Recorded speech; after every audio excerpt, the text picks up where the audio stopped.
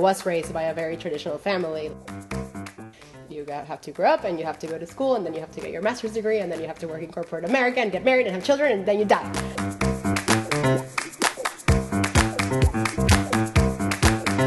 Welcome to another episode about artists balancing a full-time job and an art career. I'm Ariana Roche, and this is Not a Hobby.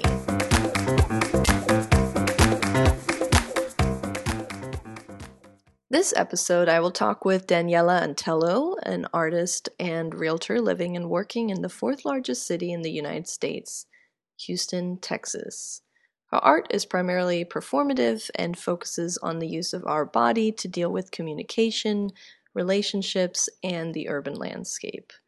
Originally from Caracas, Venezuela, she moved to Florida with her family at age 12. After living abroad in Dubai, she found herself moving to Houston in 2010 when her husband was relocated for work.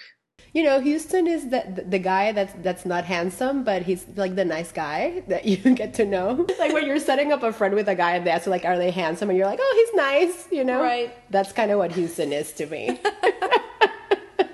I was not very excited about coming to Houston because all I heard about was this, like, oh, you're just there for work and it's just oil and gas stuff with big highways and all these horrible things about Houston, which are not true. I think Houston has welcomed me.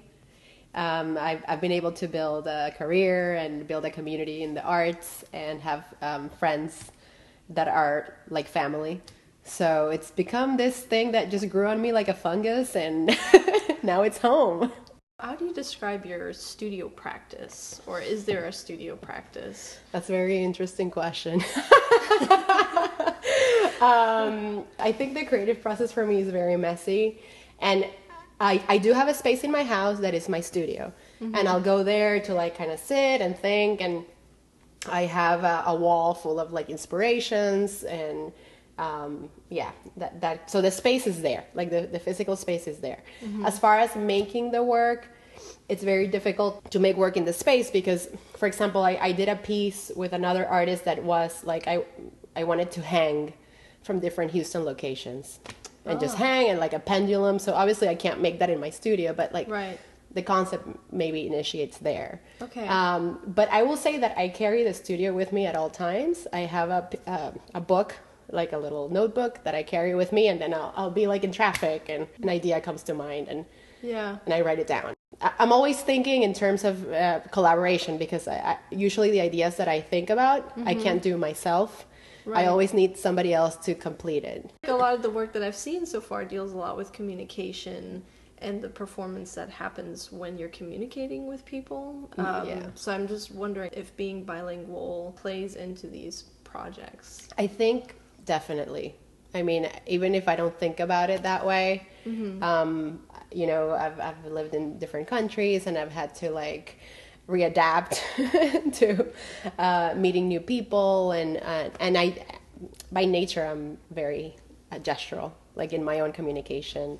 And obviously I'm super interested in dance, which also is very, like using your body to communicate. Right. And you're absolutely right. I think most of my work deals with people. Like I have to be with other humans, whether it's that I'm looking for a reaction from them or like a trace of a gesture. I think the work does have a lot to do with how we communicate. And now that I'm thinking about the work that I've made, all of it basically has to do with the use of the body and communicating in some type of way. I do love to dance. Like dance has become a part of my life, and it's something that it's like a tool. I don't necessarily consider myself a dancer. I'm not like, a professional dancer that dances. I'm just a mover. Like I need to move, and if I'm not dancing, I'm probably really cranky, and if I'm cranky, I'm probably not making art or anything else. Right. So it's just another tool that I use, but I find that movement is very important for me, and like the use of gestures and the use of the body. So even when I'm making drawings, they're very gestural. It's like I'm like moving my body, and then the traces of that movement is what the drawing becomes. When I decided that I did not want to be in that corporate job setting and going to art school, I'm thinking also like, okay, I also need to think about the financial side of things, because Right. I was telling you, like, I like to travel, and I like to be able to be financially independent, and it's important. So I became a real estate agent when I decided that I also wanted to be an artist. So I was exploring these two new careers kind of at the same time. I just kind of took, both courses, and funny enough, life just works itself so that Right. they merge into each other. Like, I'm with people all the time, and I get to experience how people live, and it's such a like a person, like, it becomes very personal with people. So I think that also feeds into my interest of performance art and collaboration and gestures and movement. What do you think is the most performative aspect of your job? Um, all of it. From the phone call to Yeah. like meeting people. Yeah, I feel like you're so vulnerable in both. Like, in your performance practice, and as an artist, it's very vulnerable. Yeah. And meeting new people is also very, very vulnerable. So Right. so you have to always like, kind of protect yourself, like your energy, and you always have to kind of look at yourself from an outsider point of view. It's performative in every sense, really. From the moment that people are calling you, there's already that initial interaction that can be a little bit awkward, and then you're kind of like selling yourself, but you don't want to be too much of a salesperson. So again, all these rules and parameters of how to sell yourself. And then when you're in the process of selling the house, at least for me, I get to meet people on a very personal level. I've Right. even set up clients together that are still together. So it becomes about life. Like, when people ask me, like, what do you want to do with your life? Like, do you want to keep on doing real estate, or are you going to be an artist? Like, I think people are obsessed with defining like what you are. A professor actually from University of Houston said, you're probably going to have to choose. You can either be an artist, or you can be a real estate agent, because as an artist, there's this like mystery, and like this, the struggling artist that's like figuring out their life.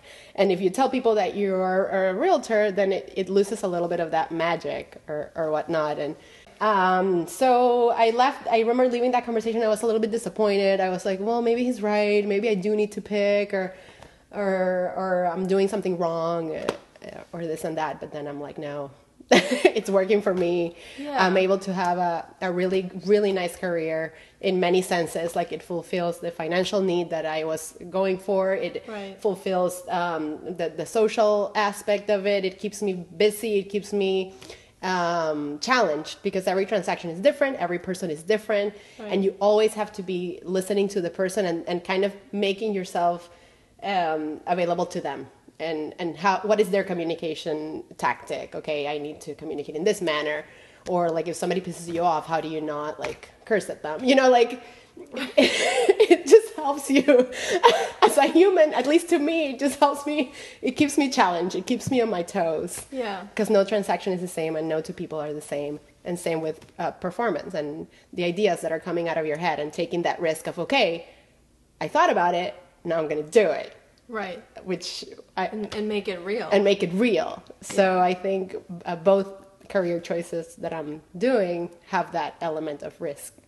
So, what is it like being a realtor in the fourth largest city in the United States? I love it. Well, So many houses. so many houses. Well, the beauty of Houston is that it's very diverse. I mean, it's gonna sound super cliche, but it's true. It's very diverse. So I get to meet people from all over the world. Yeah. I have clients from India, from France, Latin America, and these people do become part of, like, you become invested. So a lot of them end up becoming friends, and you get to learn from them, and you even get to travel with them to their home countries. It's happened. I would never have this opportunity if I wasn't in real estate, right? Right. And people think real estate is very flexible, but it's actually not that flexible, because you're accommodating to everybody else's schedule. Right. But at least you don't have to be in an office from 9 to 5, so you can more or less plan your week, where you can be like, okay, these hours I'm gonna be thinking about my art, applying to residencies or applying to grants or whatever it is. I try to make a to-do list of things that I want to accomplish within the week and within the month. They don't always happen, like, of course, things change and plans change, but at least I try to designate some hours to those things. So we talked a little bit about kind of the clientele. Could you just kind of talk a little bit about the humanity that's on display? Yeah, I think that has been a big challenge in this career, because you do get to become invested in the person, right? So I have to almost like put a step back and not put myself in the situation, because I get to hear their stories, and I get to hear like if they're struggling with something, I get to find out, or like, oh, my husband got laid off, or you're dealing with real things that are happening in people's lives. At the beginning, when I started doing real estate, I took it very personal. Like if something turned out wrong, or like they made a decision that I didn't think was the right one or whatever, like I would get really angry, and that was draining me really, like, because people drain you. People drain your energy. Like when you're in front of people and dealing with people, it's a very draining experience. I've had to learn to be more of like just the manager. I'm just the manager. I'll be as involved as you want me to be, but this is not my life. Right. Like kind of see it from a third person point of view. Mm-hmm. I think that has been the hardest challenge. Have you worked with other artists, like to find them homes? Yes, I have. Okay. Yeah. What would be kind of your advice for artists looking to buy a home? I think, and I have this conversation a lot with artist friends that are only doing art as their main job and making it as full-time artists, or some of them will have like a teaching job, mm-hmm. or some of them work at bars to kind of, you never just do one thing, right? As an artist, you're always doing many different things. And I think a lot of the times you think that because you don't have enough money to buy a house, right? Or like, I'm never going to be able to do it because I'm struggling and this and that. So my first advice would be, call me. No, my first advice would be, you need to talk about finance, right? You need to talk to somebody that can guide you in your finances. And my first recommendation is to talk to a lender. Mm-hmm. And of course, like I have people that I can recommend. You don't have to be ready to buy a house. Like you can be far from it, or you might think you're far from it, but really you are qualified. So my first advice would be, talk to a lender. If you're not there yet, if you still need X amount of money, or if you have credit card loans or whatever you have, they will be able to point you in the right direction so that in 6 months or in a year, you can get to where you want to be. So for me, it's planning. Like, don't think just because, I don't make that much money and I'm an artist and I will never be able to afford mm-hmm. a house. That's probably not true. We're in America.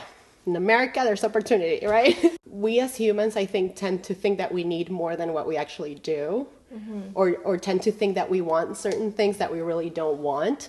Like, for example, if a client tells me, we really need a pool. We really, really, really need a pool. I can tell you, I had a pool for many years in Florida, and I probably used that pool like 2-3 times. Yeah. Right?